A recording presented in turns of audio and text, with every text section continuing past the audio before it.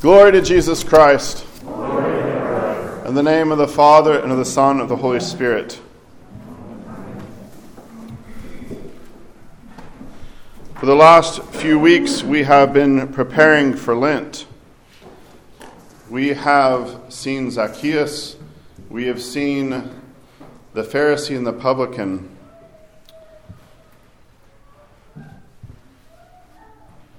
And we have seen the prodigal son. And today, our gospel reading seems to take us on a hard right compared to the gospels that we've had to prepare us for Lent.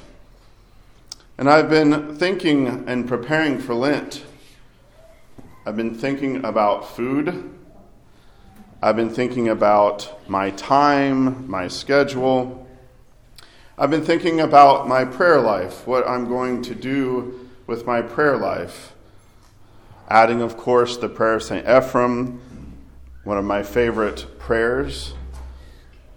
Adding in maybe a few devotional things here or there. Thinking about what's going on within my soul, the things that I need to attend to. And we come to this gospel, and I feel like the direction that I have been intending is suddenly there's a question mark or a question put to me. The gospel starts with the scene of the Son of Man, our Lord Jesus Christ, in glory with the angels upon his throne. A scene that you and I are very familiar with because we come to this throne in our prayers, but especially as we gather together this morning and every time we gather together for the Divine Liturgy. But this is at the end of time. This is when all the nations will be gathered together, and there'll be a separation. The sheep from the goats. And what does the King say? What does our Lord say to the sheep on his right hand?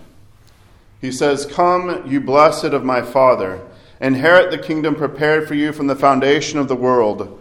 For I was hungry, and you gave me food. I was thirsty, and you gave me drink. I was a stranger, and you took me in. I was naked, and you clothed me. I was sick, and you visited me. I was in prison, and you came to me."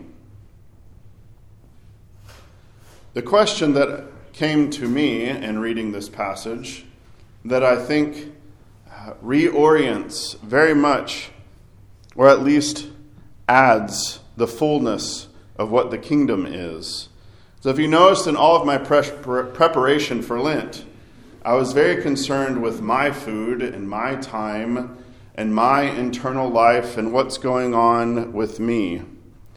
Notice I didn't even say anything about my family, who I'm going to have to do the scheduling of the food, that I'm going to have to talk about the schedule, that I'm going to have to figure out how I'm going to get some of those extra devotions in.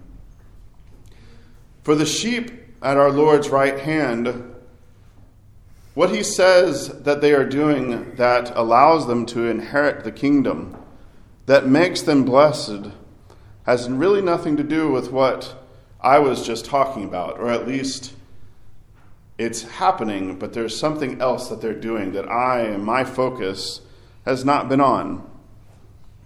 They see someone hungry and they give them food. They see someone thirsty, they give them a drink. They see strangers and they take them in. They see the naked. And you can see, as I've seen throughout my life, those, maybe not naked, but those who are completely destitute with nothing. And the sheep clothe them. When someone is sick, the sheep visit them. When someone's in jail or prison, the sheep visit them. Christ's sheep are outward focused. They find and see and they act to those who have little to nothing. They are focused on service. They are focused on sacrifice. They are focused in the same way as the attitude that Paul in the epistle draws for us. In Corinth, you had a lot of arguments. I can say a lot of arguments. All sorts of crazy stuff was happening in Corinth. You can think of something bad, and you can probably look through the two letters that we have to Corinth, and you can find it there.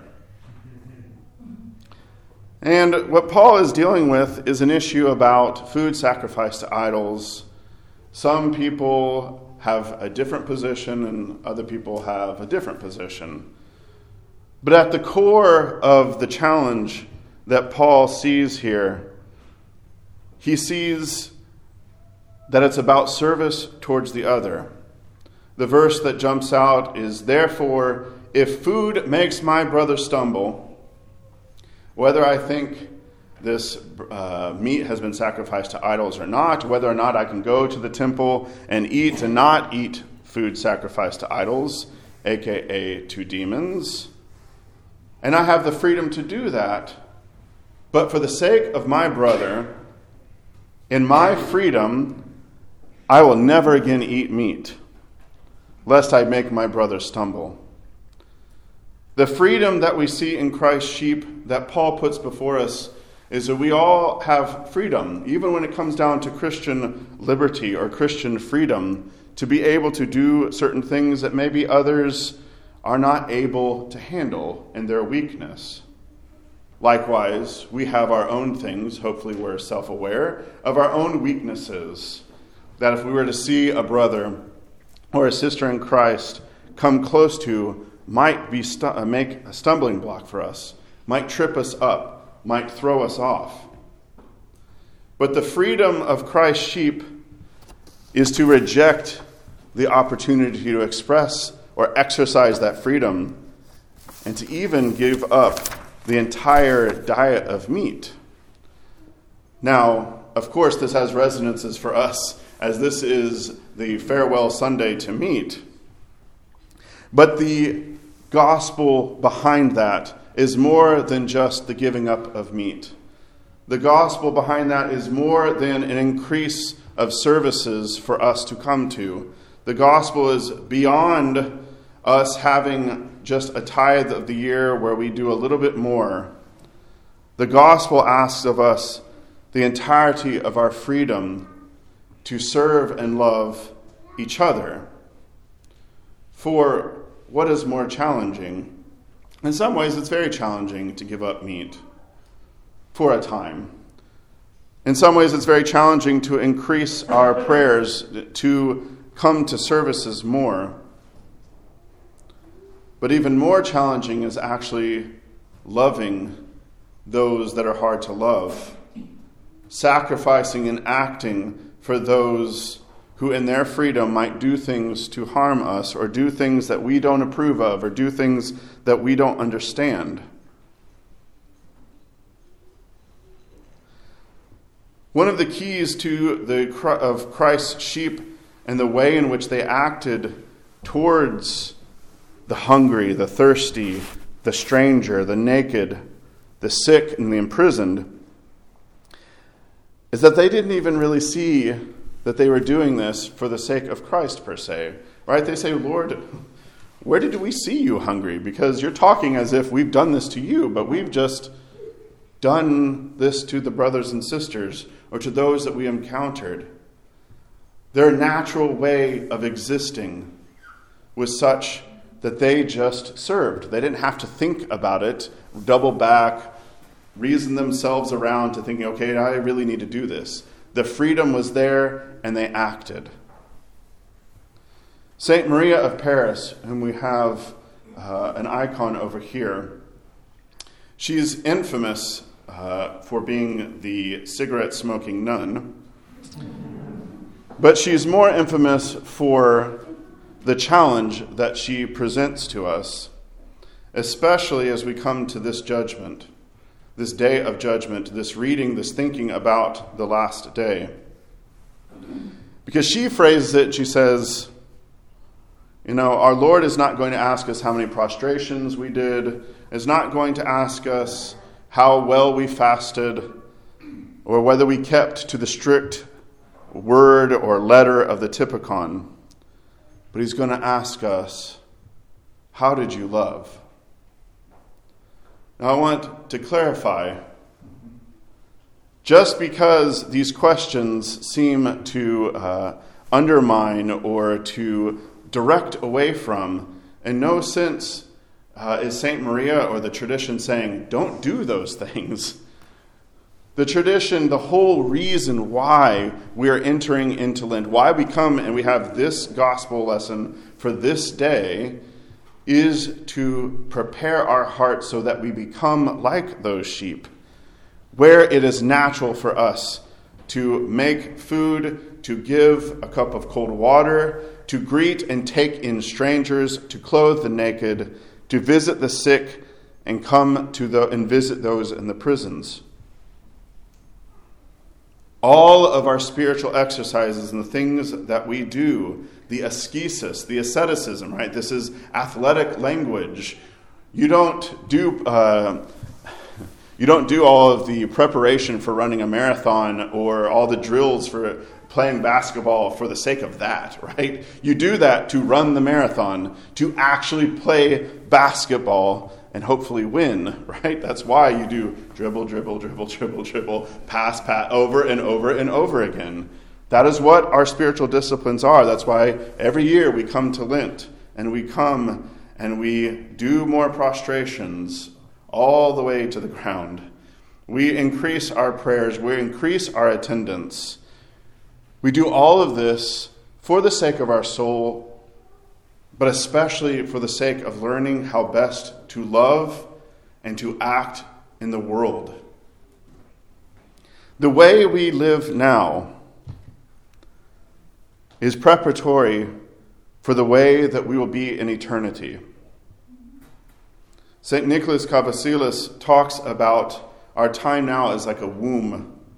We're all basically babes in Christ who are growing up, and when we come to the end, that will be where things will end for us. Where will we be? Will we have grown into the fullness of Christ? Will we have grown into the fullness of his stature, to the love, to the wisdom, to the sacrifice of our Lord? This is the challenge of remembering the end. That there is an end, and that what we do now has infinite and eternal consequences. Let us prepare ourselves. Let us enter into Lent in the fullness that we can, but also to remember and to put before us, especially, we think of the pillars of Lent, right? Prayer, fasting, and almsgiving. And usually, which is the one that falls off? Maybe fasting can be challenging.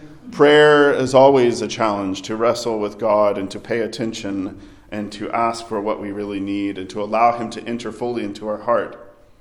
But almsgiving is also something that is so challenging to us because it questions our faith. It questions our hope, where our hope is, and what our true love is. May we encounter Christ everywhere.